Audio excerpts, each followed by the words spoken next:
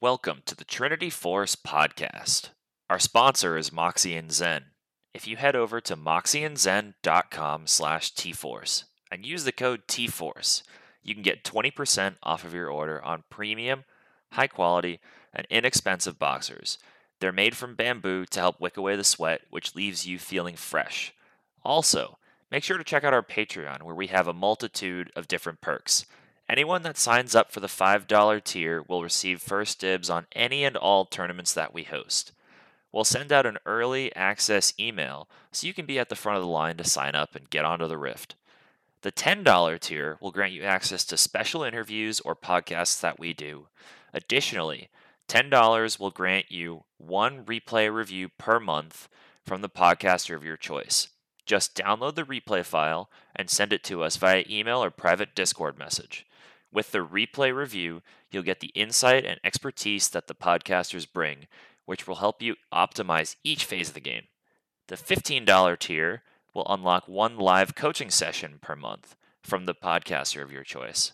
Let us know who you'd like to talk to, and we'll set up a way for you to stream your game to them as a member of the podcast walks you through your game.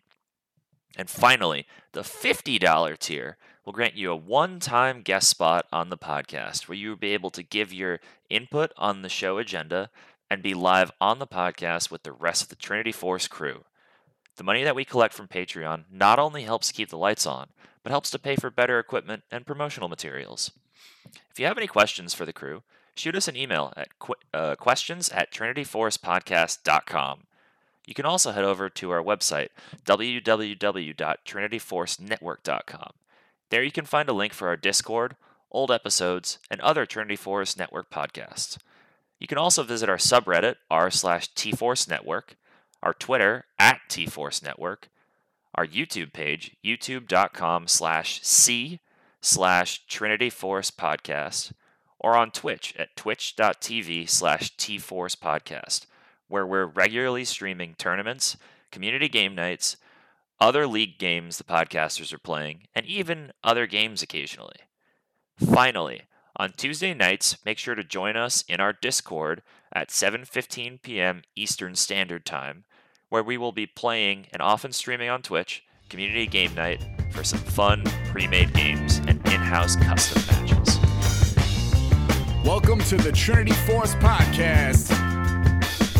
Yo, it's that Triforce cast beaming straight to your home. Grab a beer so we know Pone ain't drinking alone. Send an email, a quick tweet, just pick up the phone. Leave a message, hit the beep if you're a creep, watch your tone. Discuss the meta game, patch notes, whatever helps your stats most. Obi-Pone Kenobi is your last hope to snatch gold. So grab your headphones and join in the fun. We'll try enforcing some jokes and some cringeworthy puns. Yo, we can make it together, people. Trinity Force Podcast. These boys are second to none. Now that's the end of the intro. It's time we begun. Hello, everyone, and welcome to the Trinity Force Podcast, episode 786. I am your host, as always, N.A. Eric, not EU Eric, N.A. Eric, and we are talking groups and quarterfinals retrospective with a look ahead to the semis, because we're recording this a couple days before semis are starting. But and Fenrir and Boma are here to talk with me about it and everything like that. So you'll get to see how we all did in pick'ems, or I guess hear about how we all did in our pick'ems and what we all thought and what we're thinking for the rest of the matches. So, but before we get into that, guys, how you doing? Boma, how you doing, man? I'm doing pretty good. My competitive team that I play on just made it past semifinals yesterday, so we're in the finals now. So pretty exciting. The prize pool for first, I think, is $750, so it's pretty cool and interesting. Well, interesting. It is super exciting, and I'm pretty pumped for finals. Is that $750 per person or split between the team? $750 for the first place team. So it would be cool if it was per person, but yeah. The entry fee is only like $75 a team, so it's like $15 a person essentially. And Gotcha. So if you do win, what is that? Like $150 a person, which isn't too bad from $15 per person entry fee. No, so that'll pay for like a tenth of what it would cost to get go watch the finals game live. Exactly. Yeah, all those scalpers. So I guess we'll talk about it later. But yeah, I really hope that China's out. So I know the Bay Area has a bunch of like international students in that area. And so when I went to Santa Clara in the Bay Area, we had a lot of Chinese international students there, and they would always buy out like every single event that had Chinese teams in it. So when I would go for IEM and things like that, if a Chinese team was there, the tickets were insanely expensive because they just have a lot of money in general. And so I knew this one kid who went to my college. He just, when the Worlds was in NA back in 2016, he just fucked off for an entire month and just traveled the entire states to go watch all of the games. It was pretty crazy. And so I'm hoping that some of the prices are because of the international students just not caring about money, just buying tickets. But yeah, we'll see. Hopefully it's cheaper. But right now the ticket prices are about $600 per person for finals, which is not ideal to purchase right now. Not ideal to say the least, no. But it should be noted that that has gone down significantly because at one point I think I read that it was the highest price they got was like $1,500 or $2,000 or some crazy garbage. Yeah, some of the lower bowl seats were like $2,000 something per ticket. Like after they first were general sale and then they got out to the public, people were reselling them and it was going for like $2,000 a piece, which is insane. Yeah, that's ridiculous. I'm not paying those prices, but I'm not going, so no one's asking me to pay those prices.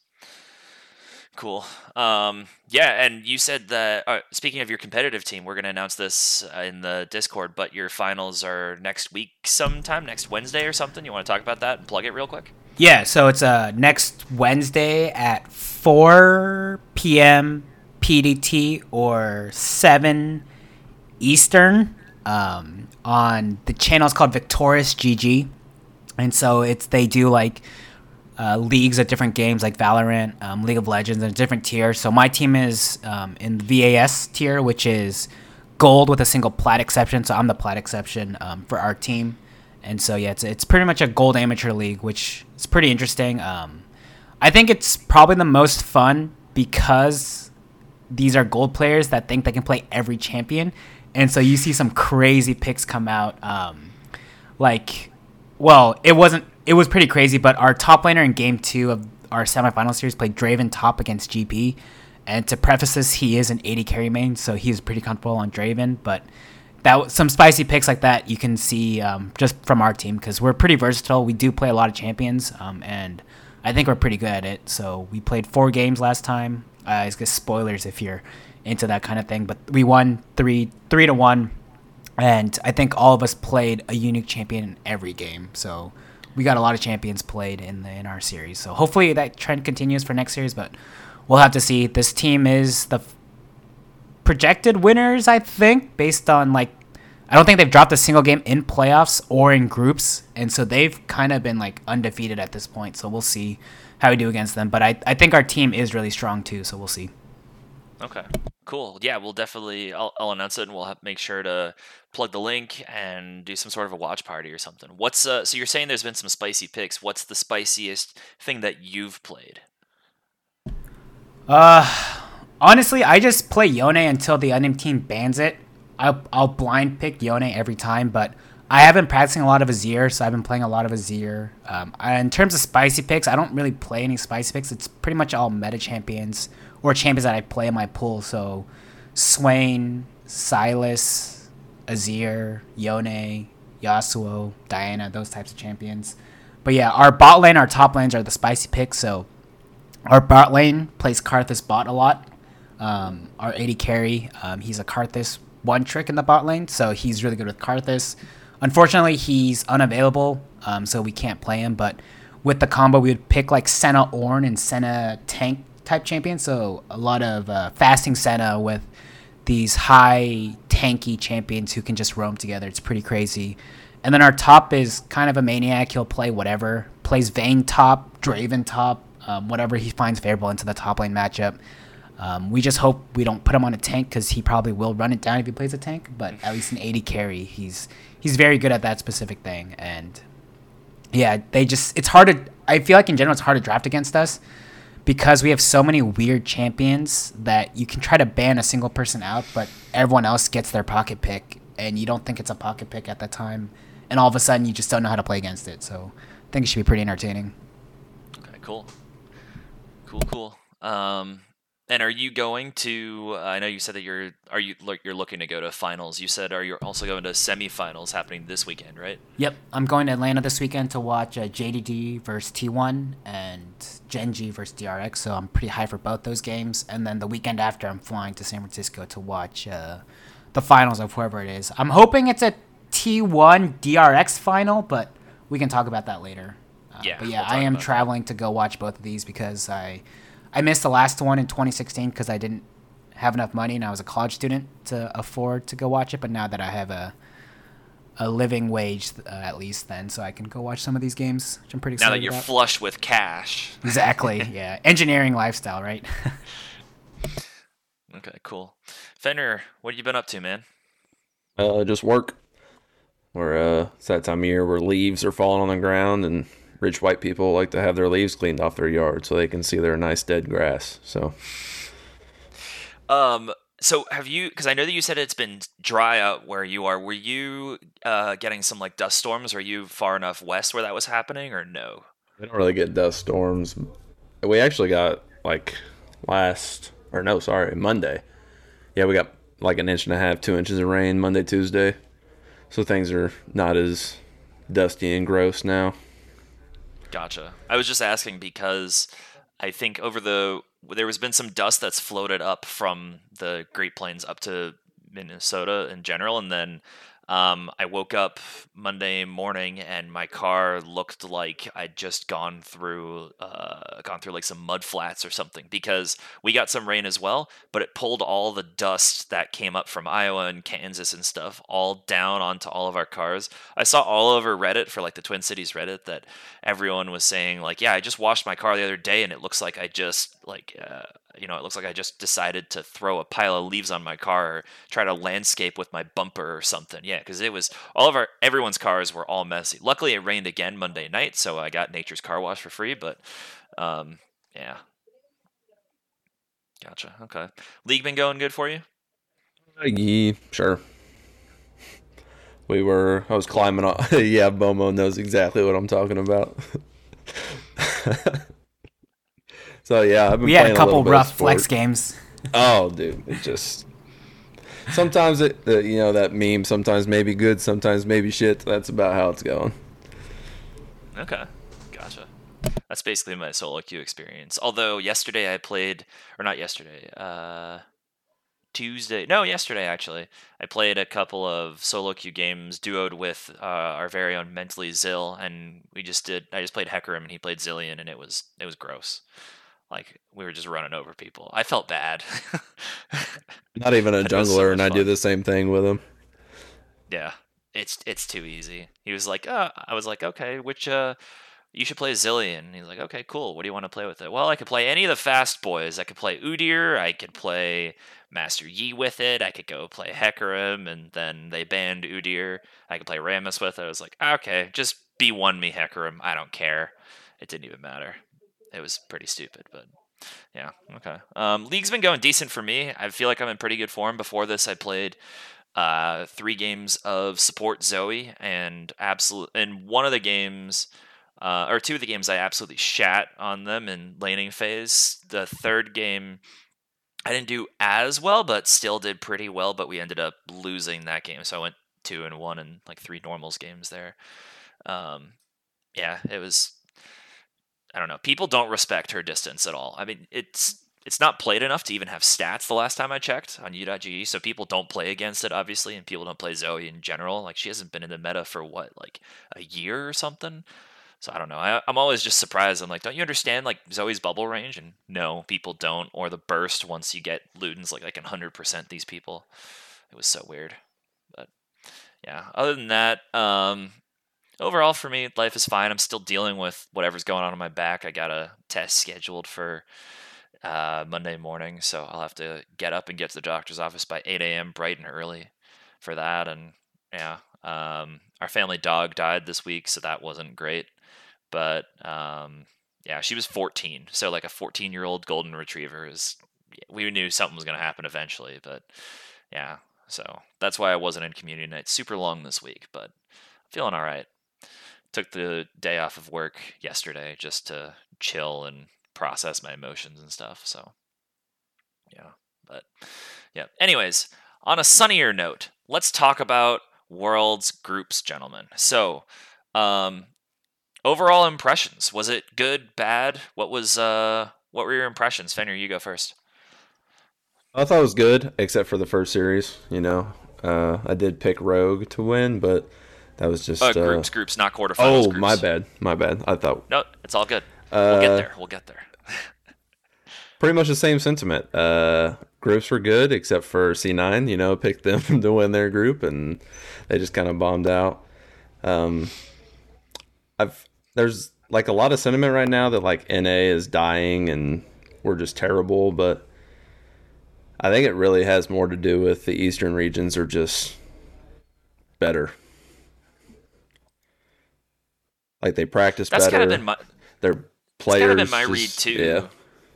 Yeah, that's kind of been my read as well. It's like they're better, and the players that the young crop of talent that made C9 and other NA orgs be able to compete in prior Worlds in 2019 and 18 and 20, even some, is just not fully fleshed. Like those people are now more of the old guard, and they're just not as good. It's not that they're like aging and their hands don't work as well. It's just that they're not as good. They don't maybe spend as much time practicing. They don't have the fire as much, perhaps. I mean, there's a whole bunch of reasons why that could be, but I'd say give it another couple of years, and then there'll be some more super teams coming in with, or just like really good young group of prodigies and stuff. And we've seen like there's been individual people that have done well, such as like JoJo, as much as it pains me to say it, but that's just kind of been my read as well. Like there's not a lot of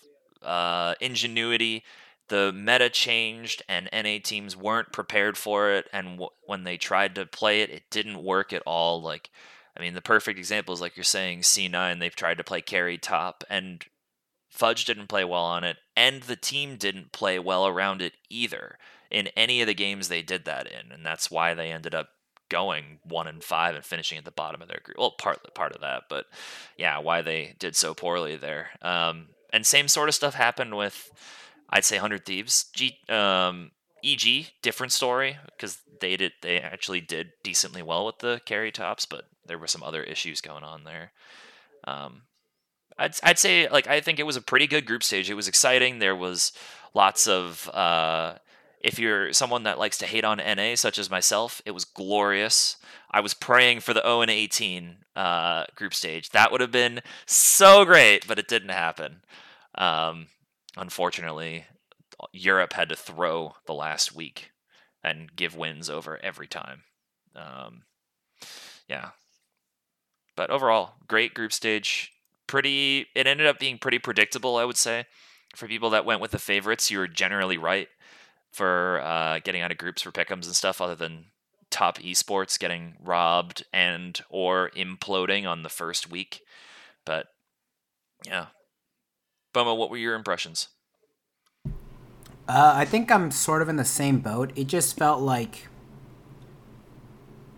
hands diff almost between the Eastern and Western teams.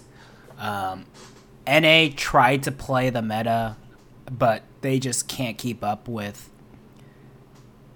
the nuances of piloting a champion compared to the Eastern teams. I think also a lot of the issues stemmed from trying to adjust to whatever their Worlds or Scrim meta was into the Worlds group games. So I think in general you should play to your strengths, even if it's not ideal. At least that's what you know and you have success with. And I think that's why Rogue actually got out of groups, is they didn't fall for a lot of these weird carry tops, play towards top side. They just did what they were really good at, is tank top, facilitator jungler, and like a hyper carry mid laner, and then the bot lane can play whatever type of thing. It's a different story about what actually happened in semifinals with how they looked, but in terms of just getting out of groups, I think that should be as bad as it sounds. NA should be looking to just try to get out of groups to kind of solidify themselves as a region, because we've gone out of groups like 3 or 4 times out of the last, I don't know, 10 years or something. It's pretty brutal, like how many times we haven't even gotten out of groups and we just kind of falter. I think they just get in their own heads, and I hope next season the LCS changes a little bit, where a lot of these veterans who are taking huge paychecks just don't. I hope the salary for a lot of players goes down, so it invites new younger players to start coming in.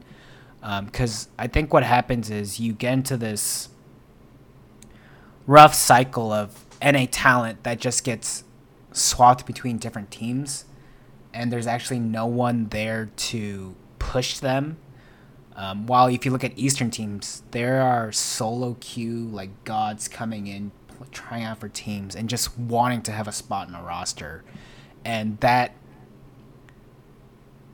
lingering like fear of you might be replaced at any second because there's someone who's willing to put in extra effort than you is what allows these Eastern teams to kind of play better and put more practice in.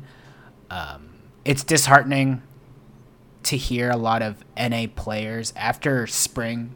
So they didn't even make playoffs in spring and they're on vacation. It's like, you didn't even make it to playoffs. It's top 8 teams making the playoffs, and you can't even find like the inner drive to just practice a little bit more so you're not 9 or 10th, you know? It's like things like that where it's expected at this point for NA to do well. I had some hopium coming into the group stages because I think EG and C9 particularly looked really good, but they just dropped the ball in general. But yeah, I think that's kind of the biggest issue with NA is we pay so much to our players for very adequate performances, and I don't know if it's just the lack of player base who can push them, but it just seems like this can't be the best that we have to offer in terms of all of the players that we have on our region almost. So that's kind of where I'm at, I think. But I still will root for NA, but it's just kind of frustrating seeing all this happen every year. But every year I have hopium, and every year I'm crushed by it. It feels like I totally agree with everything that you're saying. Rooting for NA is like rooting for it's like rooting for the US in the World Cup, right? If they may make it, they may not, and if they do, you know they're not going to win it. It's a miracle if they get out of groups a lot of times. And sometimes they do, but you know they're not going to go that far. So it's just like how long can they go until they lose? And that's just the reality of NA LCS right now, which really sucks for those people that like them as a fan base. And so at least I have some hope because EG, even without their starting AD carry, came in and actually put on, I think, the best performance for an NA team. They came in play-ins, showed that they won't back down, actually put up a fight and weren't too scared to take risks. I think that's kind of the biggest thing too with NA is it seems like they're so scared of making a mistake, but what ends up happening is they just lose the game inevitably because they're so scared to take action of doing things. It's kind of that mentality I think a lot of people just have is like there's no reason for change if I'm comfortable type of thing. And so I think I really like what EG has been doing with growing NA talent, bringing these young kids in, and just trying to win the game. Like I don't care if you can go 0-50 in a game, just have 0 kills, but if you're trying stuff and actually showing that you're trying to win, I'd take that over like a 10-12 game where you just rolled over and died type of situation. Yeah. It like what you're saying is it makes me think a lot of Damwon's top laner Nuguri gave an interview after groups to Inven Global. It's like a Korean website that they cover league and esports and stuff like that. But I read some of the translation of it, and he was talking about how he's not surprised at all that the West did terribly compared to the Eastern teams in groups this year, because they don't. He said that they're fine at team fights and macro and stuff, but the laning phase they're just losing because they don't understand he's like speaking holistically for top laners. He can't speak for, mid or bot and support and stuff. But top laners, like, they just don't understand the nuances, like so many important nuances to the laning phase. And for that reason, it's not even valuable to scrim against them. So he said, like, Damwon didn't scrim against any Western teams at all when they came over to NA. And he doesn't think that any of the other, not many of the other Eastern teams even scrimmed with Western teams at all, like especially the Korean ones. So if you're gonna even try to adapt to these, like the world's meta and try to go aggressive, if there's a total different bubble that the Eastern teams are playing that you're not even hearing about, because I think people don't talk about what's going on in scrims, and you're just not even hearing about anything that's happening, then how can you even adapt to it and play? Like, it's not surprising at all that they don't do well, because they don't get to face these Eastern teams, and they're too far away geographically to scrim during the season, whereas LPL and the teams from Taiwan and the Vietnamese teams and the LCK teams and LJL, they can all scrim each other because they're decently close. But you can't do that in NA because we're so geographically isolated compared to other servers. I mean, you could scrim some of the Latin American teams, but that wouldn't help them. It would help some of the Latin American teams. It wouldn't help the LCS teams very much, though. I guess I'm also confused too, because don't teams like go to Korea for boot camping? So like, what is the point of boot camping?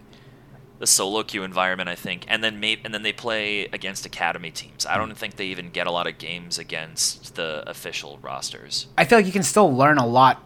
So I guess maybe it's like an ego. From my standpoint, it seems like an ego thing where professional players aren't playing Challengers queue whenever it's up. Like you hear about, I don't know, players who don't even play Challengers queue. I feel like it's an environment set up with low ping latency, which was the biggest issue with NA. It's like, oh, our ping is too high, that's why we're not competitive. But you have a lower latency environment, and you're picking the cream of the crop players from your server to play on a team. And so I don't understand why you wouldn't be spamming that whenever it's available to just try to get better. Like, people say it's a waste of time. Like, I don't understand how practicing this certain thing is a waste of time. You're not just playing it for Challengers queue, you're playing it to learn the intricacies of a champion. Like, it shouldn't be used only for like, oh, look at me, I climbed the Challenger queue ladder. It's, alright, Aatrox, pretty busted champion right now. What can I play into Aatrox that seems good? You try it out, and it's like, okay, I think X pick might be pretty decent. Let's keep trying it out into Aatrox, and like, we'll get a bigger sample size and see how he feels. Sure, the person piling the Aatrox might not be good, but at least you'll have an understanding of how that champion plays against you and how you play against it. And so even though you're not getting the best of the best practice against your opponent, you're still understanding the fundamentals of what makes that champion strong in a specific situation. Because it's still hard to get Challenger regardless of what region you're playing. And so you still have to have a certain amount of skills just to get Challenger. So even though a Challenger in Korea might be a lot better than Challenger in NA, you're still getting the Challenger in NA essentially. And then that's when you take your boot camp to Korea, and it's like, okay, I take what I learned in the off season. We lost. Let's go to Korea boot camp and let's try out how this works in their specific environment. And then the way that the team meshes is probably a different story, and getting scrims is a different story. But at least you have the matchup fundamentals, what Nuguri was kind of implying. Because a lot of, at the end of the day, the competitive aspect will come to the game, but the laning fundamentals are kind of the most important part of League in itself, and you can get that from solo queue.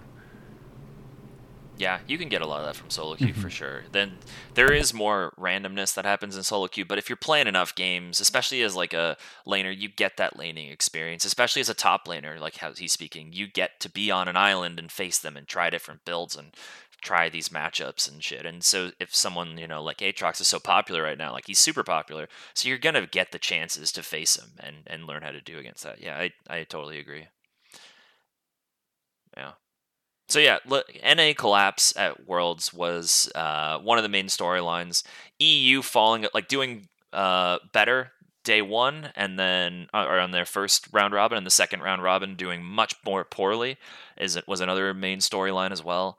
I don't know, like it was, I don't know, I'm not really sure what to think about it. I don't I think that the EU collectively just played a lot worse. Like I don't think NA played that much better to get a win over, like if we're talking about Evil Geniuses beat G2 and C9 beat Fnatic, 100 Thieves beat the Flying Oysters. They didn't have an EU team in their group, but and Rogue also lost to they lost to Top, whereas they beat them the previous round robin. So like that's kind of what I saw with EU. It's not that they like everyone else played better; they just played worse collectively than they did in their first round robin.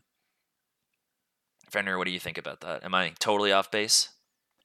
No, it's hard to like I think you're right as like what we can see, but it is like it's so hard to know, right? Because we have absolutely no idea what's going on, and we're never gonna know. So I mean, all we can do is speculate.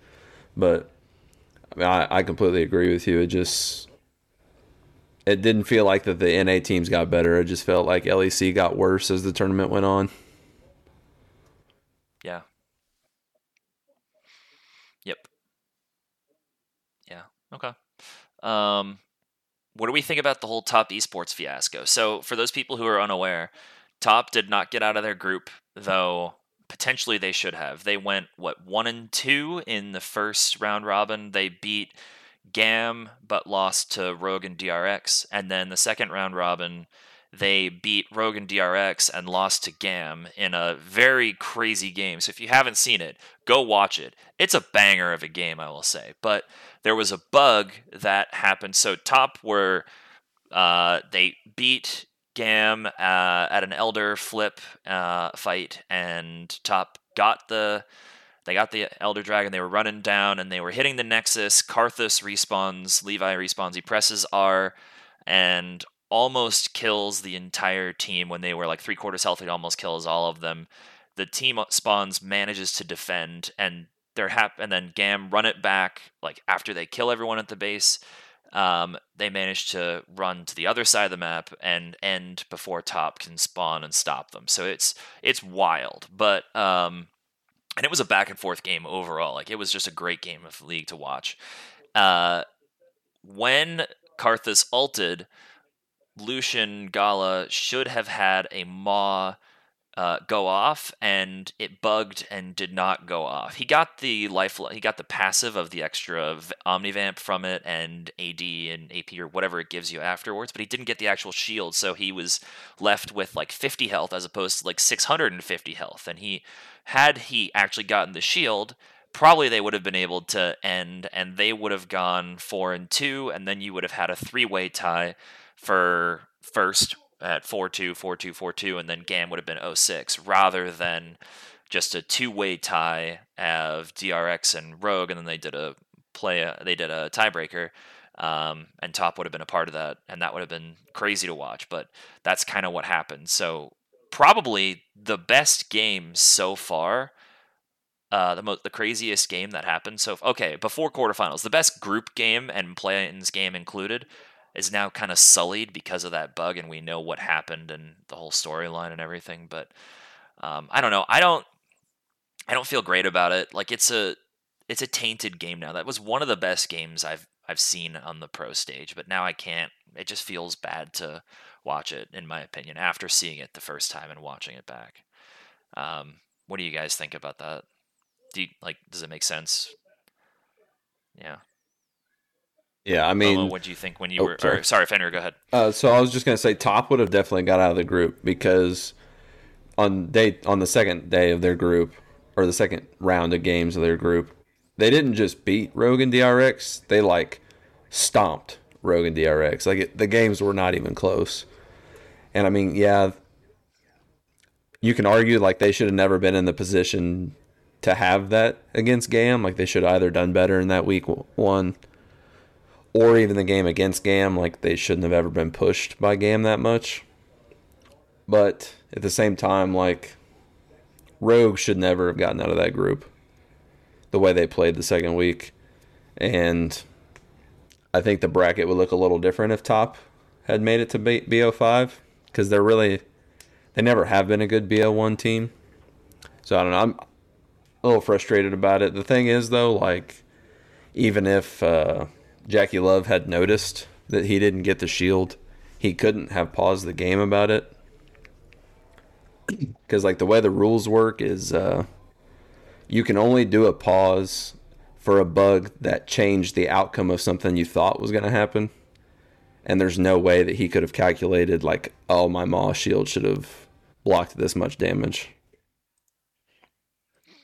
Gotcha. Okay. So it doesn't, or it's like some unintended game mechanic entirely or something. So, no, the only way you can pause, and it's, who's the LCK caster? Atlas? Yes, Atlas was talking about it. So he said that the only way that you can pause a game is if a bug occurred that changed the outcome of a play that you were trying to make, like a predetermined outcome. Okay. Gotcha. Yeah, because like the ones I think, like the major ones that I can think of are, I remember one time in LCK, like Showmaker dropped Rift Herald, and for some reason it didn't charge, and the turret killed it, and it didn't get any plates or anything because there were like 5 seconds left. It should have done that, and they backed it up, and they chrono braked it, and then chrono broke it, and then redid that. Or when there was the bug where Samira could use her R even while GA was going off when she was first released. I remember seeing that happening, and they always had to be like, okay, like, we can't stop this in the middle of this game, but we'll go further back, and then the teams wouldn't have that fight. Or I think Samira had to sell GA or something. I don't quite remember what happened, but those are the ones I can think of. So that makes sense the way that you're talking about it. Because, yeah, there's no way Jackie Love could have been, like, calculating everything in his head. I mean, potentially. I don't know. He's a monster, but maybe. Well, and even like you mentioned it, he got the lifeline passive. So to him in the moment, right, he is just full of energy. Like, oh, we're gonna lose this game now. Like, now that I died, right? The last thing he's thinking about is, man, that 600 damage should have blocked, or that 600 damage shield should have blocked more. Because he thought that it went off. He's probably just in his mind, oh man, Karthus ult's just OP, Yeah, and I think everyone thought that Karthus ult just blew through the whole shield and everything. Didn't even think about Maw, because, yeah, and the adrenaline and everyone was so high because Jackie Love actually stole the Elder from a missed smite on Levi, and it was just wild, yeah. But I agree, like, Top absolutely slammed their other games. They would have gotten out. And then they would have been probably the 1 seed, honestly, and DRX 2 seed. Rogue wouldn't have gotten out, so no Western teams would have gotten out. I mean, who knows what would have happened. DRX probably would have faced JDG then, and that is much better. That was a much better contest than JDG Rogue was, and I think, and then what Top would have played against, EDG. Who'd they play? Right, EDG. And that probably would have been, that almost definitely would have been Top going through as well. Yep. I agree. Yeah. Okay. Anything else that we want to say? Any other major storylines that we want to talk about? Or any specific games stand out to you? Or crazy metas or picks? Or anything else we want to mention about groups? The one thing I wanted to mention game-wise was, if you guys didn't pay attention to T1's games completely, go to, is it the tiebreaker game against EDG? Yes. The tiebreaker game against... They didn't? They didn't have a tiebreaker. Or was it the final game to determine the group? Who got first? Yeah, that would have been... Okay, sorry. I thought they put it type. So the final game that T1 EDG played, where Zeus plays Gangplank against Flandre's... Does he play against Malachi, I think? I'm looking. He played Gangplank against C9, I think, right? Hold on, how do I find this? It was Gangplank against Maokai, yeah. Yeah. So go watch that game. And oh, yeah. He is literally 2 items at 15 minutes. He has Triforce and LDR, I think, or Collector maybe, at 15 minutes, and at 20 minutes, he is 10k up on Flandre. He is literally 10,000 gold above his opponent, yes. It is absurd. And granted, Flandre was given a very bad matchup, but still. Like, the whole team had to collectively fuck up hard enough to put GP that far ahead. Yeah. Yeah, he's looked like the best top laner to me this tournament so far, or especially in groups, because 369 looked really good in quarterfinals. But yeah, overall, then, how'd your guys' pick'ems do? Did you how many points collectively did you get from group stage?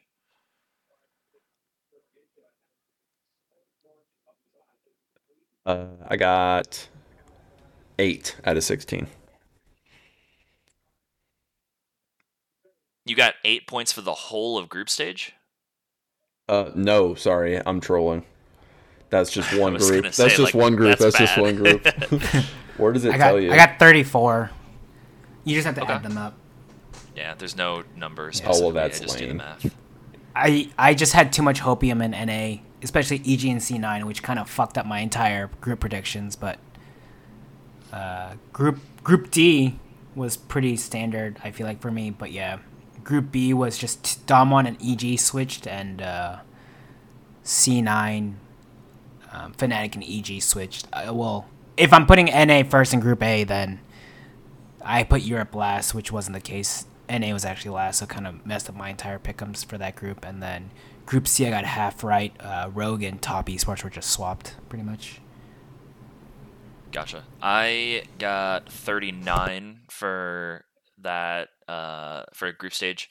I got a perfect Group A and Group D, and I got 7 points from Group B. I got JDG first and EG last, but I had G2 getting out and Damwon not getting out.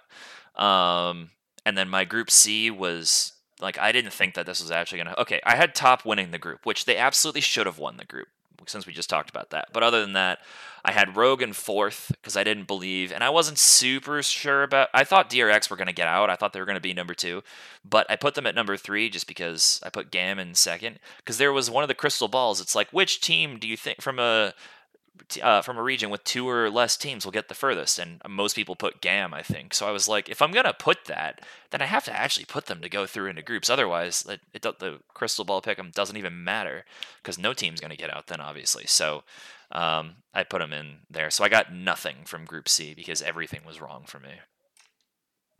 But I still managed to get 39 points because I got 2 perfect groups. So sweet.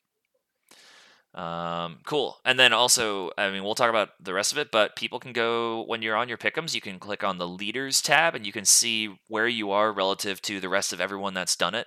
You get to see like roughly what percentile you're at and what your rewards are currently. And every time a new match happens, you get to see what your points are, where you get redistributed relative to everyone. And we still have, there are 8 people that have everything right so far and 5 people with everything wrong, which is impressive.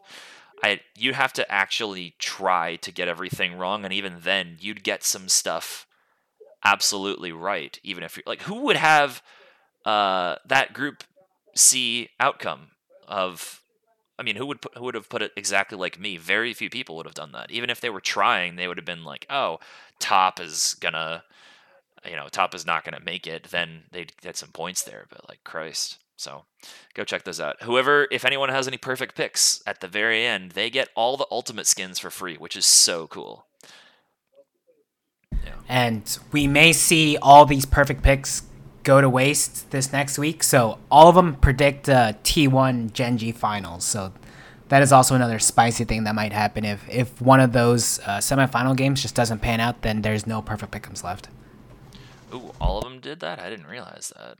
Yep, yeah, all of them have T1 versus Gen G. Okay. Wow. Yeah, that is... I'm scrolling through them right now. Yeah, wow, they all do. That's interesting. I don't have that, but let's talk about quarters, and then we can talk about what we have moving forward then. So, Fenrir, since you were so quick to want to talk about quarters, what'd you think of quarters, man? Oh, so back to what we were talking about 40 minutes ago. I thought it was all good. Like I said, I was a little sad that Rogue did what they did. I picked them to win, but that was more just like everybody was just kind of shitting on Rogue, so I was just like rallying the troops. I was with Cadril trying to give them my spirit bomb, but yeah, they suck. So no, it was a lot of fun. Yeah, it was a great court. These were probably the best quarters that I've seen at all. I think that's kind of the general consensus. This is one of, if not the best quarterfinals of groups ever. The only one that I could think of that would maybe compete was 2018 with the IGKT series, which was crazy, and that was also, I believe that was C9 RNG, where they got through into semis, was also that year. Or maybe that was 2019 that C9 got through to semis. I'm not sure, but there was some crazy quarters that happened around there. 2020 was also quite good with Fnatic top, and several others as well. Yeah, but there was just, I mean, we'll talk about more of them, but yeah, there were 2 3-0s and then 2 3-2s, and those 3-2s were wild. But yeah, JDG beat Rogue 3-0. That was pretty expected. 81% of people in Pick'ems had that to happen, so that's what happened there. T1 beat RNG 3-0. In I would say a more convincing 3-0 than JDG's 3-0 personally, but it's also worth noting that I thought that T1's 3-0 was more convincing than JDG's 3-0. That's my take there. But it's also worth noting that RNG, almost all of them had COVID, and they actually were sick too. Like, they had symptoms and they were sick, and you can see it on the player cams in Game 3. Like, they just felt bad being there.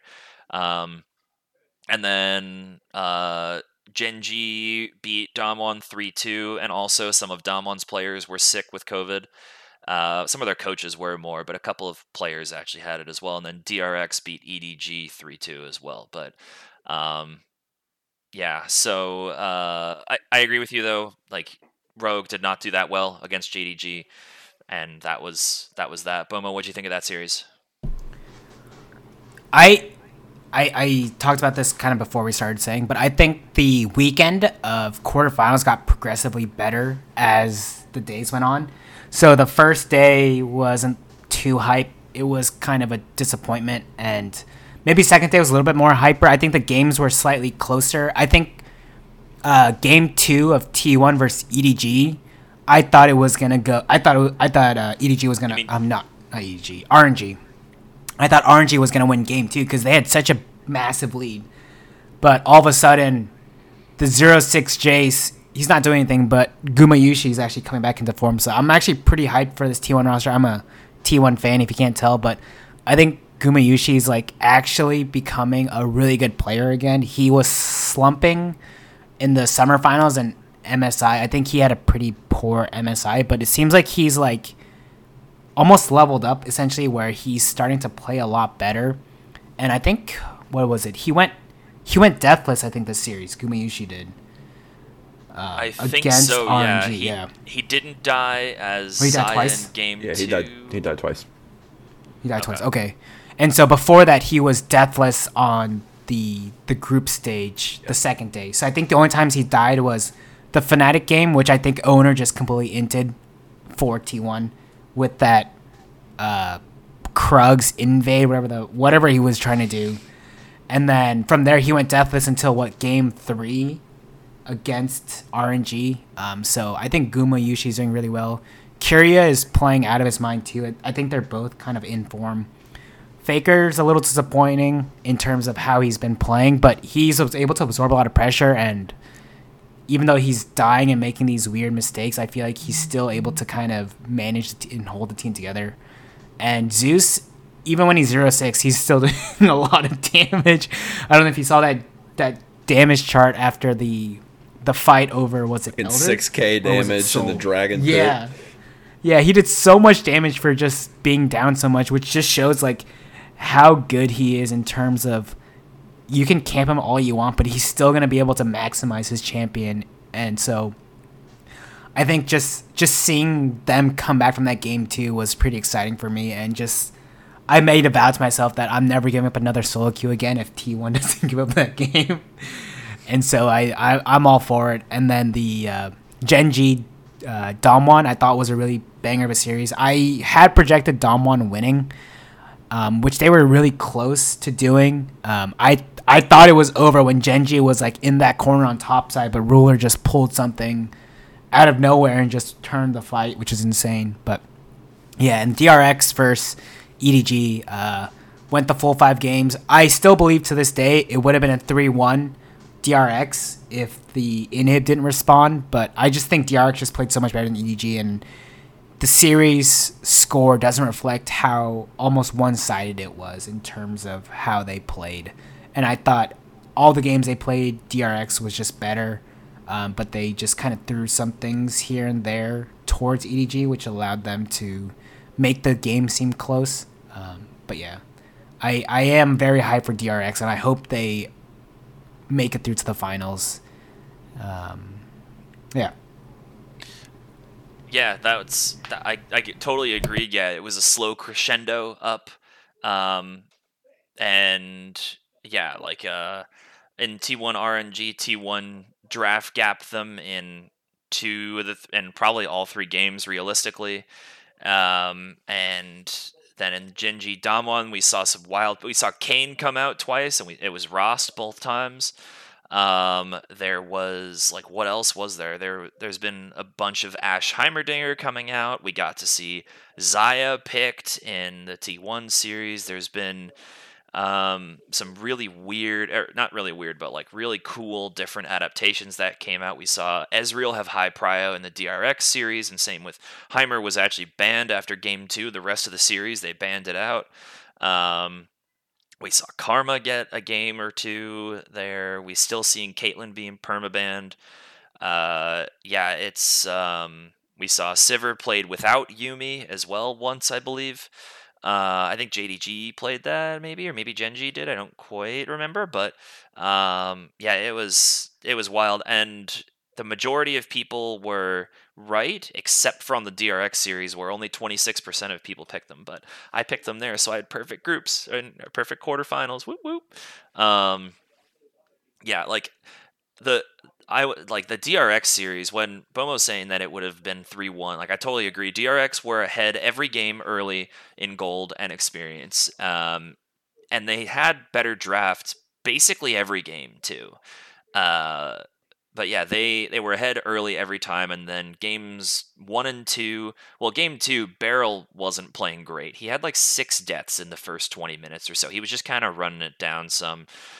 Def didn't play great in game 1 either. He got caught a bunch as Ashe, and EDG just managed to out-team fight them.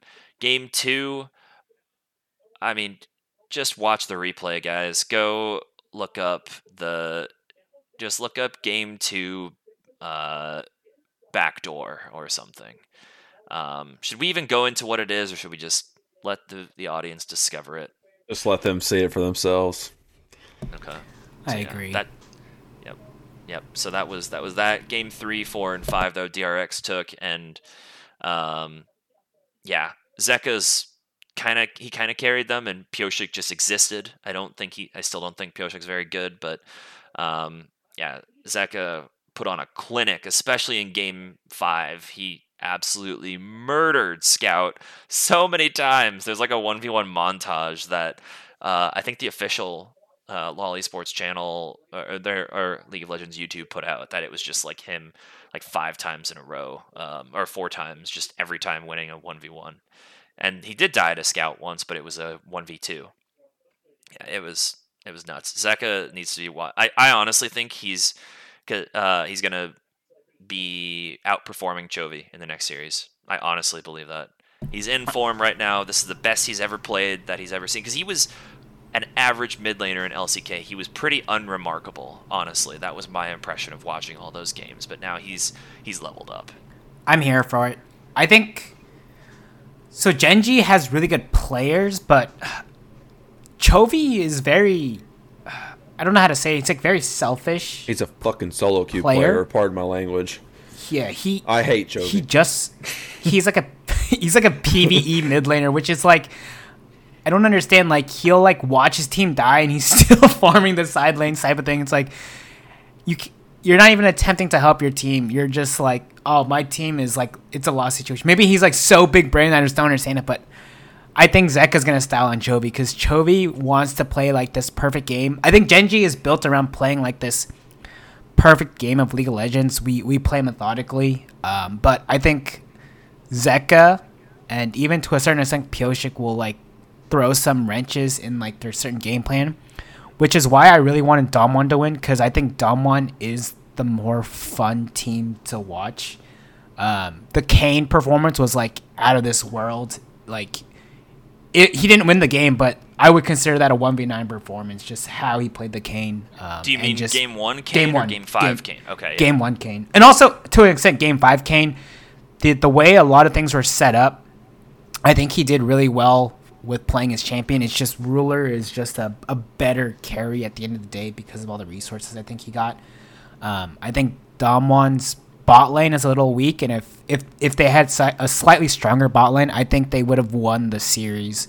But because Ruler was just so much better than Damwon's bot lane, I think that's why they ended up winning. But I just don't like the way Gen G play. It's just not fun to watch, really. It's like old, really, really old school League of Legends, and it's just not entertaining. It's very slow paced and methodical, and to a certain extent, I understand that you want to play perfectly and you know that you're better than them, but I'd rather see it in like straight up mechanical fights and whatnot to prove that you're better instead of this slow choke out. And I think teams kind of inevitably fall for it and don't do anything try to break out of it. They kind of play into their hand, which I think Damwon was really good at, like breaking away from. It's like, all right, we're going to try to fight you every step of the way. So I hope DRX does something similar. I'm sure they will. Like, I think Gen G plays that way because of, like you're saying, like Chovy's PvE, he's not wanting to fight, so then they can't really do early game comps. That wouldn't make sense.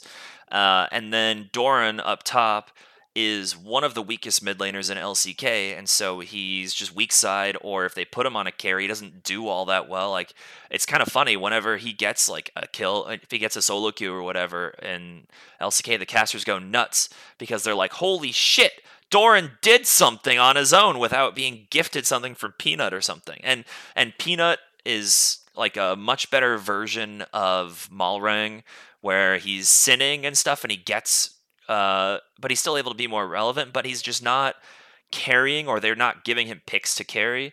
And like you said, like Ruler's fantastic, but their team was really good in spring because they were the best team, I think, in the world at the Zeri, Sivir, Lulu, Yuumi meta. I think they were the best that I'd ever seen, and so that I saw, and they were absolutely demolishing teams with it. You couldn't beat them with it. It was so hard. They had the best game score in the LCK ever. They had like a plus 40 game score over the season, which is just absolutely nuts. They lost like 3 games or something through that whole time. But now Zeri is not in the pro meta at all. Sivir is if Yuumi's up, but if you just B1 Yuumi away from them or ban it, then Sivir's much worse. And Gen G doesn't really know how to respond with it. They try to play Lucian Nami in the same way, but it's just not anywhere near as effective for what they're doing. They're, like you're saying, their lanes exist kind of on their own, and Peanut tries to pull it together, but without a Zeri pop-off moment or Sivir Yuumi, it doesn't really, or Misfortune Yuumi like they did as well, it doesn't really coalesce together. And even Misfortune Yuumi they didn't do that great on it. It's just Yuumi's ability to push them through it really got them through those first 2 games. Mm-hmm. And Damwon too, I think they threw was a game 1. They gave Chovy that triple kill, which just accelerated his farming, and he was able to take over the game from that point because he didn't have to farm as much. And so I think it could have been winnable for Damwon, but yeah, I just don't like the way Gen G really plays League of Legends. I think it's not enjoyable for me to watch. So I really hope they get knocked out before finals. Even if they get to finals, I think T1's gonna win, but T1's gonna have to go through JDG first. Yeah, Gen G plays like a really good NA team got sent to Worlds. They play very slow. They play like this is how we're supposed to play because this is how we're supposed to play. It's smart. It's calm. It's let's just farm and go to late game and team fight because they're good at it. But yeah, I definitely think that whoever wins between JDG and T1 will beat the other side of the bracket, like you're saying. If it's Gen G or DRX, like, cool. I think that whoever makes it, great, congrats to them, but they're not going to win. I'd be floored if they actually won the finals. It's going to be T1 or JDG. They just look better. Their top laners are much better. They're much better as a unit. It just seems like it's going to happen. Yeah, I agree. I think the top side of the bracket is a lot stronger in general. Well, not Rogue, but just the way Rogue, that but the other they ones, play yeah. around the current meta, yeah. I think top lane is super important. If they put Doran on a safe tank again, Zeus just comes out with GP again and just spanks him and just gets this entire gold lead. So I think you have to not just rely on scaling picks. And I kind of like that Faker is forcing the Akali-Sylas matchup every game because I don't think Chovy's played Sylas or Akali, right? Chovy's a very good Sylas. I can't recall him playing Akali, but he's blind it, though? I don't know, but he's like demolishes solo queue with it. So he at least knows what he's doing very well on it. He's a very good Sylas. I don't know about Akali though. I'm sure he can play Akali well. Mm-hmm. He's Chovy, but he's not going to play Akali like one probably should right now in this meta and roaming and getting kills and skirmishes and stuff. He's going to go full farm Akali. Mm-hmm. Yeah. It doesn't seem like there's much anywhere that like what was I gonna say? It doesn't seem like whoever faces if Gen G do get through to the finals, if they put Doran on a tank or something like that, or even against like Kingen, there's nowhere that they can turn to him because, like you're saying, they can just use a GP, they can use a Fiora and demolish the tank. I honestly think that Doran should just play Shen. Because you can play a tank, you can absorb, and then you can press R and help Ruler or Chovy or Peanut do something on the other side of the map. I think Shen, Mordekaiser, play the impact pool. That would be what I would recommend. Or go play Lulu top and be useful in team fights. That's what I'm thinking there. But yeah, I'd also like it known that I predicted a DRX reverse sweep, which happened. I said it on the day before that they're going to reverse sweep, and I have a screenshot of it. And you guys know, but I wanted the rest of the world who's listening to this podcast to know, and I perfectly predicted the sweep. So I know, big brain, exactly. Oh no, your head is fucking about to explode. It's inflating so much. Well, I get to brag a little bit with that. Yeah, you I'm do. Fine with it. You called it, so I'll give it to you. Even though you had no reasoning whatsoever, you're just throwing shit out into the ether and hoping it sticks. I thought they would beat EDG, and I was thinking that they would throw a couple of games. I didn't necessarily think it was good. I thought when I said reverse sweep, I was like, sure, they'll reverse sweep. But I definitely thought it was going to go 3-2. I think most people thought it was going to go 3-2, though. So, okay, so anything else we want to talk about from quarters, or should we do semifinals prospective and then finish up? Cool. Okay, so semis. I have, what did I predict? Right now, I have T1 over JDG and DRX over Gen G. Boma, I think you had the same. Fenrir, what'd you pick? I got T1 over JDG, and I got Genji over DRX. Okay. So why do you think Gen G over DRX? So I actually today went back and watched a lot of the game Gen G versus Damwon. And first off, the main thing I took from it was Canyon is the best jungler at this tournament. And I think Peanut actually, because at first I thought that Canyon just kind of gapped Peanut, but then I kind of really looked at it, and Peanut did everything he did, or everything he needed to do to win those games. He conceded everything properly to where Canyon never got a crazy lead on him. In the Kayn games, he purposefully just avoided Kayn so that Kayn could never get form. Like in Game 5, Canyon didn't get formed till 20 minutes. Yeah. Game 1, he got it at 10 minutes. Yeah, he got a super fast. So Peanut learned very quickly what to do against the Kayn. I mean, even just after one game, and I think that is just insane. First off, I don't think Pyosik is anywhere near the jungler that Canyon is, obviously, and I really think that Peanut might just turn around and show like, hey, I'm the better jungler. Like, we're winning this series. I get what you're saying, and I definitely also agree that Canyon is the best jungler at this tournament, with the caveat that Kanavi can match him depending on picks. It's also, if you look back at the drafts, Canyon had favorable matchups all 5 games into Peanut, so that was draft gap in that specific matchup as well, which it's important to know. Like, he's going to get leads because of the matchup, but I think they're going to continue to put Peanut on these submissive tank, team-oriented junglers, and Pyosik some might be put on, but also he was a Kindred one-trick. That's how he first climbed up the ladder. So his Kindred looked decent, still not great, but Next he Mark, was also the guy his name means. Oh, didn't know that. Yeah, he also was the guy who started the Udyr jungle and Mundo jungle things when those happened, last season or so, or 2 seasons ago. So, like, he's prepared to pull out these off-meta picks. I don't know if he's going to be prepared to pull them out in a World semifinals, but if anyone were to throw a wrench in the jungle pool, it would be him, of the 4 junglers left in the tournament for sure. So maybe he'll pull something out. Not super sure. But I mean, they could end up. I could see a world where Genji picks Maokai jungle or Poppy, and DRX slams Mordekaiser jungle.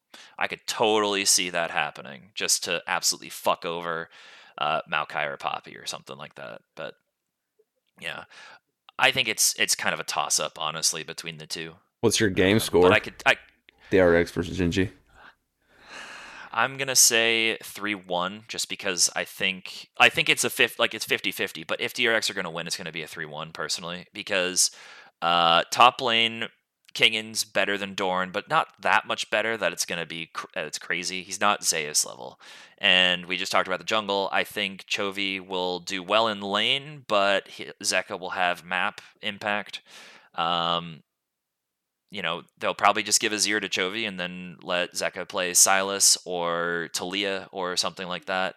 I could see him playing Vex just to get around the map and get kills and get other people ahead. And then bot lane, Deft and Beryl have been prepared to play weird stuff this tournament. Not only just the Ashe Heimerdinger, but if Heimerdinger's up, I don't think Genji are going to be able to play against it very well, or it's going to very much disrupt what they're trying to do. Because Beryl is a very good Heimerdinger. Like, we can tell he's put in a lot of time on this pick. So you don't think Lehens is ready? 3-1. To counter Yuumi, yes, against he's ready to counter anything. I really think Lehens has something that he has prepared. They're going to let Heimer through game 1, I guarantee it. And Lehens has something. They're going to dare. I think he'll have something. I don't think it's going to work. I don't think it's going to... he'll have something prepared. If I had to guess, it's going to be like a Ziggs or a Syndra. But it's Zyra. That's what would happen. Zyra, okay. Yeah, I guess the plants and the turrets Zyra support will be played in either this series or the T1 series. Whoa, okay. Why are you so confident about that? So, for one, I've been seeing people play it. And 2, it's really good in the matchup. It does what Heimer wants to do, but better. Okay. So then if they're playing Ashe Heimer, what would the ADC pairing likely be alongside her? Would it just be like Misfortune Zyra? The question is who gets Ashe first? And then you can go from there, because I think Ashe is actually the key to that lane, not the Zyra or the Heimerdinger. So I'm kind of predicting, especially in the Genji DRX series, that Ashe is going to be a lot more higher prio than we've seen in the prior series, because I think the most interesting thing about this Worlds is every single series, every single groups had their own little mini metas, and now we're seeing them all clash together. And first off, that's just awesome. It's crazy seeing 4 different metas just clash into each other at once. Yeah, it is really cool to see all these different metas colliding. And and all 4 of these teams are from different groups that are left as well. That's actually, I didn't think about that until right now. Yeah. Okay. So why do we think T1 over JDG? So Fenrir, you're the one here who's not a T1 fan. So I'll kick it to you first for some objective analysis here. Why do you think T1 over JDG? So before I go with the pick, I want to say something real quick. I went back and listened to our podcast that we recorded with you, me, John, and Bomo before World started, predicting groups and stuff. And I first off want to apologize to Carrier for calling him a trash support. He really threw that one in my face. But second off, I am kind of a T1 hater, but not necessarily. I'm just it's kind of like the Tom Brady treatment. I'm tired of seeing them all the time. But we did all have the sentiment, even though I picked RNG to win Worlds, that it just felt different for T1. Like, we all knew that they didn't quite live up to expectation in summer, and whether it was just kind of hope or not, we all felt like that this was their season for some reason. It was the meta. They did really poorly. Yeah. Guma Carrier could not play the meta, the Zeri, Sivir, Yuumi, Lulu. That's what a big thing. They struggled with that a lot. But so one, I really actually think that T1's first off winning Worlds no matter what. I don't think it matters who they play on the other side, like you guys were saying. And second, I think Zeus is better than 369. I think he has a wider champion pool. I think he can play I think he can play both sides of the carry matchups better than 369 can. I think Kanavi's a little bit better of a jungler than Owner, but I think Bengi is going to get him in shape right before. And then another kind of spicy pick that I think is going to happen is Faker. So he plays the Sylas Akali matchup. He can play both sides. But Yagao cannot play Akali. So I think T1's going to high prioritize Sylas and push Yagao onto something that he's not comfortable with. Or they're going to let Yagao get Sylas, and Faker's going to play like Karma Lulu mid. Ooh, I love that. That sounds I'm awesome. here for it, yeah. And so my second prediction is before the end of the tournament, Faker will have at least one game on Karma or Lulu. Spicy. And I think it'll be in this series. Okay. I get that. So, yeah. I agree with everything you're saying. I would say I don't know if Bengi's going to get Owner in shape, but I also just don't think, like, Kanavi's a better jungler, or better in form, at least right now. But it's not big enough like the Canyon Peanut gap that it's going to be a huge deal. Like, Owner can handle Kanavi. If he goes Graves Ignite, like, Owner has some picks to be able to deal with that, or can just play around it and stuff. He doesn't sin as hard as Peanut does or other junglers that JDG destroyed. So I don't think it's going to be that big of a deal. But I do think Kanavi's in a better position. He's a better jungler, at least in this tournament so far. I love all these players are playing better, and here's why they're winning for this reason.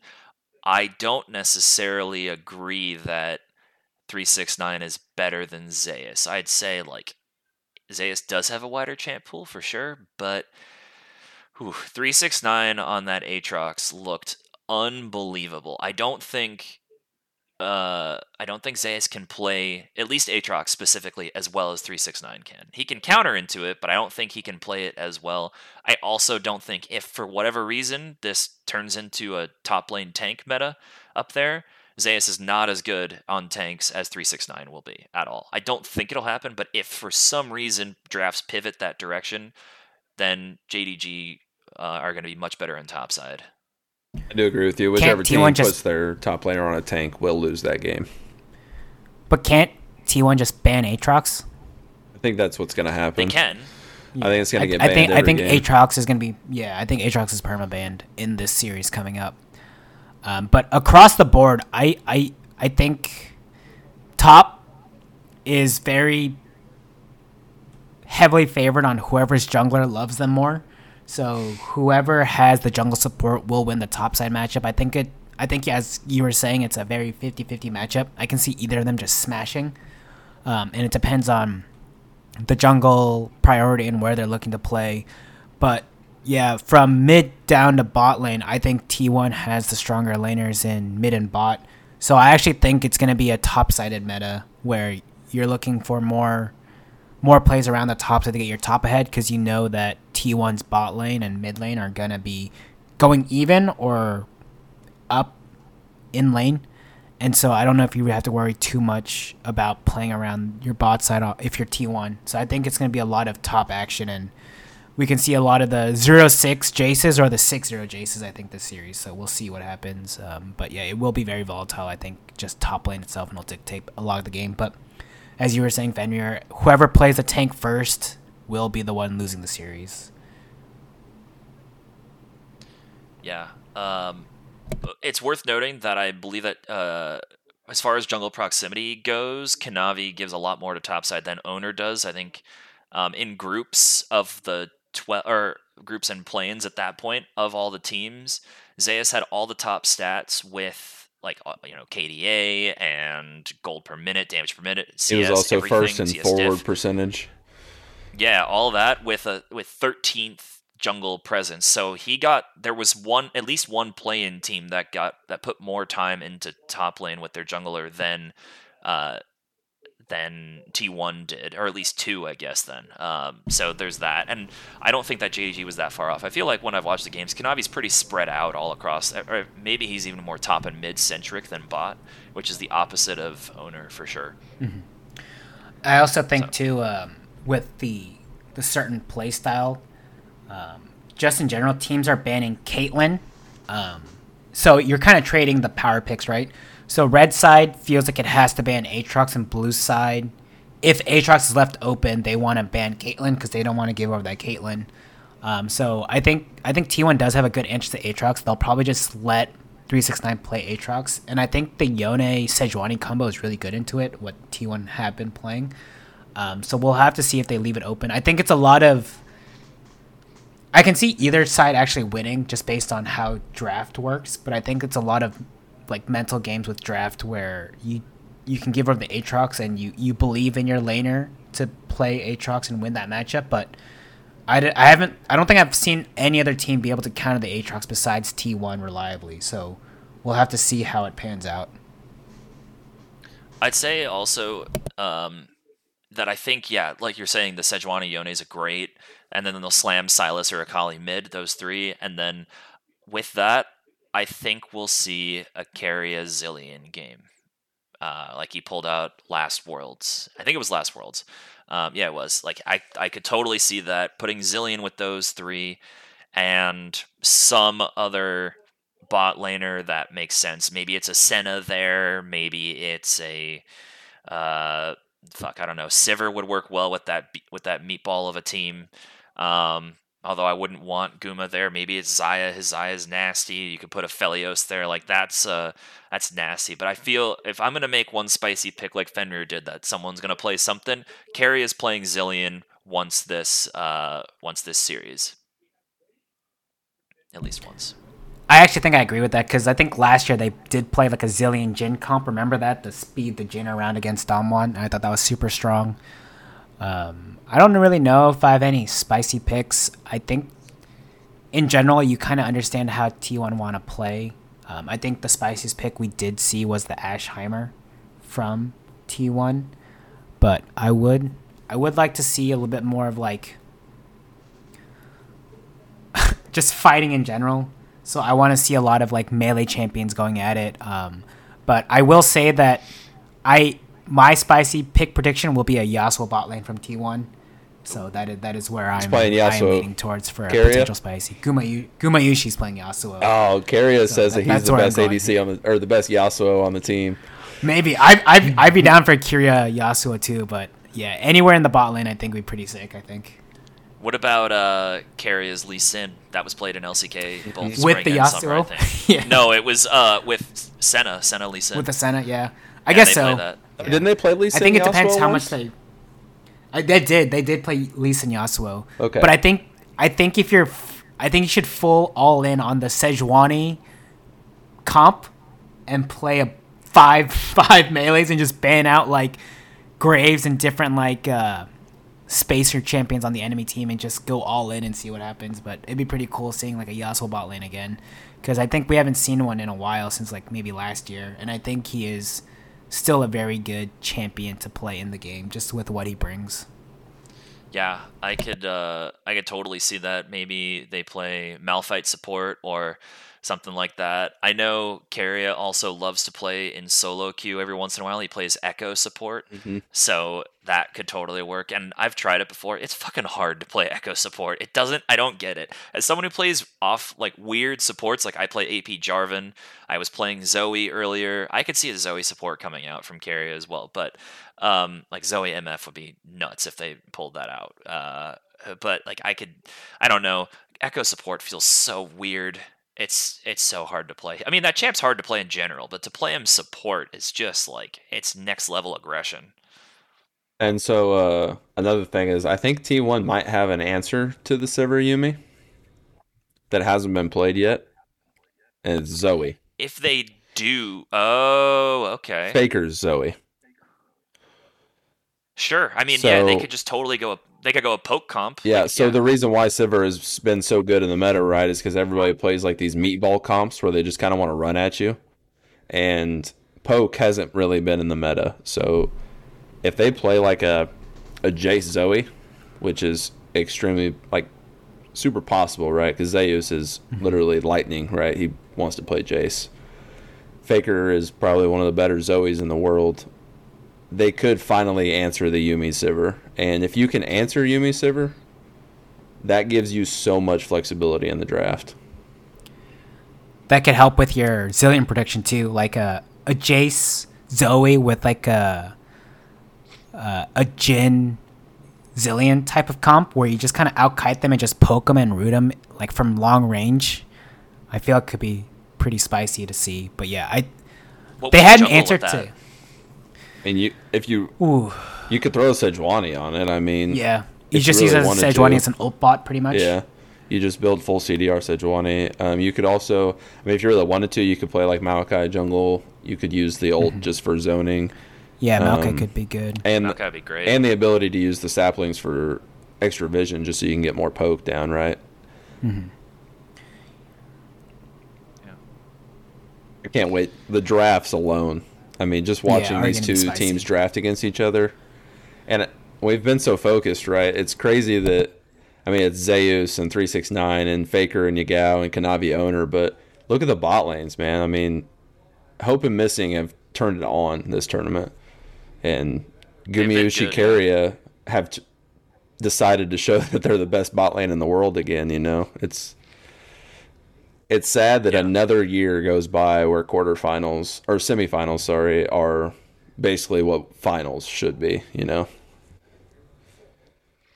Yeah, because last year it was T1 Damwon was the semifinal that should have been final. Although the finals were pretty good last year between EDG and Damwon. But I mean, it's just it's giving me T1 Rocks feelings all over again. You know, we're back in NA. We're Yep. And last time Faker was here, he won it, so it's just all lining up. Yeah. Yep. Okay.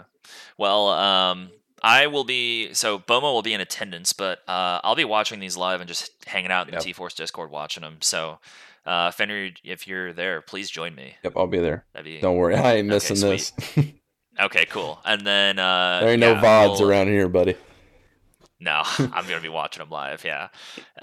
Yep. And then and for the first one, I'm gonna be drinking watching it too, just because like, oof, I gotta do that. Sunday, I'm not going to, because I'm gonna play a bunch of solo queue with my brother afterwards, or maybe some flex or something. Got to be in a sober mindset for the last like 3 weeks or so of League, trying to get into Diamond. But for the Saturday game, Saturday series, I'm gonna be drinking, so that'll be fun. But yeah, and anyone who wants to, please come join. I'll pop an announcement a little bit ahead of time as well, just to let people know to come join us and watch. But yeah, I'll send some pictures from the live game too, so I'll keep posting the the Discord as well, and I will also be drinking at the venue, so we can all I be didn't know they drunk served together. alcohol there. Nice. Oh, I'd be very sad if they don't. I'm just expecting because it's a basketball arena, so I assume they should serve alcohol. But if not, then I will be drinking beforehand and being barely conscious of what's happening, but I will be enjoying myself. Nice. So. We talk about one All right, more well, little like pet peeve thing. Oh yeah, go ahead. So I understand that Worlds is in A, and it's probably hard to get like other regions casters and desk people like to stay. It probably costs a lot more money, but I think it's complete bullshit for one that Atlas is not going to be casting these games, or at least even just on the analyst desk, because it's his region, right? Like, it just frustrates me so much that we're not going to get the insight of these guys that literally talk about these teams on almost a daily basis For the whole year, right? Yeah, it's, and don't get me wrong, Kobe, Freak, Azale, Captain Flowers, Cadril, like they're all great. Like Cadril's probably all in all the best caster out of all of them. I would say Cadril's like up next after the LCK casters because he does watch a lot of LPL and LCK games, but like not, as you were saying, not having those specific region casters is kind of rough because they've casted every single game in person and they've watched like these teams develop and understand how these teams play, where you can watch VODs, but you're not going to watch a whole scene of VODs from like an NA caster's perspective just to cast the series. So I think I kind of agree with you where I understand the budgetary concerns, but at the same point, you can try to keep at least one LCK caster. There's going to be one. There's going to be one LCK team. There's going to be one LPL team. There needs to be just regional, like, what's the word? Representation. Yeah, that's what I'm looking for. Yeah, it just bothered me when I seen that Atlas wasn't going to be there. Well, yeah, but they're sending Chronicler home as well. They're also sending Dagger. They're sending all of them home, right? Yeah. There's no LPL or LCK. Yeah, I'm glad you brought that up. That is utter bullshit as well. When I saw that, I was like, what the fuck? And like, I could understand if they're saying, some of like we're getting to the last four teams in the last 2-3 series. We want to make sure that we have the most qualified and professional people. If I understand then like. Chronicler hasn't been on for LCK all that much. He joined this season. So I could understand then in that argument if you want to send him home. Atlas is a play-by-play, but he's also been watching, and he actually has play-by-played or casted the most games of any professional league caster. Like he passed someone this summer or so. So he's got the most games ever of anyone that's done it in the professional LoL scene. So you can't even give me the argument there. So I don't know. It's bad. It's bad. Like I'm really sad that that's going to happen. I understand also budgetary concerns like one of you guys said, but at the same time, they could just offer them conditional contracts and say, hey, if there's representation, we will keep some or all of you on, but depending on what regions get through, you may or may not be cut short earlier or be kept around till later. Like I get that, and especially they're keeping a lot of the NA people and EU people around, but almost all of them are contractors. They're not actually official Riot employees. I think the only NA one is Freak, and EU it's. I think Azale still works for Riot as well. He's on his Twitter. It says that he's freelance. Oh, okay, okay. So I knew Captain Flowers was because he did that last year, but I wasn't quite sure who else went through it. Yeah, Azale did. None of the LCK people are. They're all Riot Korea employees. I don't know about the LPL people, but I think they're also Riot LPL or Riot China employees directly. So they don't have to pay them anymore. It's just you have to pay for hotel stays and flights and stuff like that, whatever. But even if, let's say they had to pay them a little bit more, the amount of money that this game generates, they can afford to pay a few, let's say it's $10,000 more. Okay. That's worth it for what you're going to be getting out of this event. Riot, it claimed, their company, I don't want to say motto, but like the ethos that they try to live by is a game by gamers, for gamers. That's what they try and do. And they try to do everything they can for the player base while also making sure that it makes business sense. So unless there's something that none of us are aware of behind the scene, and I'm not just talking about us three, we're looking at everything in social media. We're talking all of what the casters themselves have been saying, like they're leaving. Former casters, people in the scene, influencers. If unless there's something that all of us are in the dark about, it just doesn't make sense. So, yeah. Again, though, not like Fenrir said, not to take anything away from the people they're keeping on for it. They're all great. I'm sure they're going to make it a very exciting series. We're just going to miss some of those storylines of, the longevity storylines or personal anecdotes that these people are just not going to have. So, yeah. But, so please join us in the Discord for Saturday and Sunday. I'll be watching both of them, or Fenrir and I will be in there live. Boma will be sending pictures. I'm sure we'll have more people in there. It'll be a grand old watch party. It'll be sweet. I will make another announcement about Bomo's team thing, or the Victorious League next Wednesday. I'll drop an announcement about that, so be sure to join us for that if you're available and want to. November 2nd. Make sure you... Because next Wednesday on November 2nd? Yeah, just say November 2nd, because next Wednesday in a podcast doesn't really give them a date. Very fair. Very fair, yes. So yeah, November 2nd in the evening, it'll be posted in announcements later on tonight on the 27th, so I'll let people know like a week ahead of time. And then the matches are on the 29th and the 30th, starting at 5 Eastern. That's when everything starts. 4 Central is when I'll be getting on, but I guess that's the same time, so I'll be getting on around then or a little bit ahead of time. But yep. Other than that, please send us feedback at the feedback thread in our Discord, or reach out to us at questions@trinityforcepodcast.com at our website there. You can find a whole lot of other information and cool stuff on our website. We have community game nights on Tuesdays at 7:15. And please check out our Patreon if you want any of those sweet benefits. What's notable there is some coaching stuff, but then also you'll get an early access to tournaments that happen. Hint, hint. Hint, hint. But other than that, thanks for tuning in, everyone. And got your piece of paper? We'll see you. Yep, we will. We'll see you next time. Bye. Peace.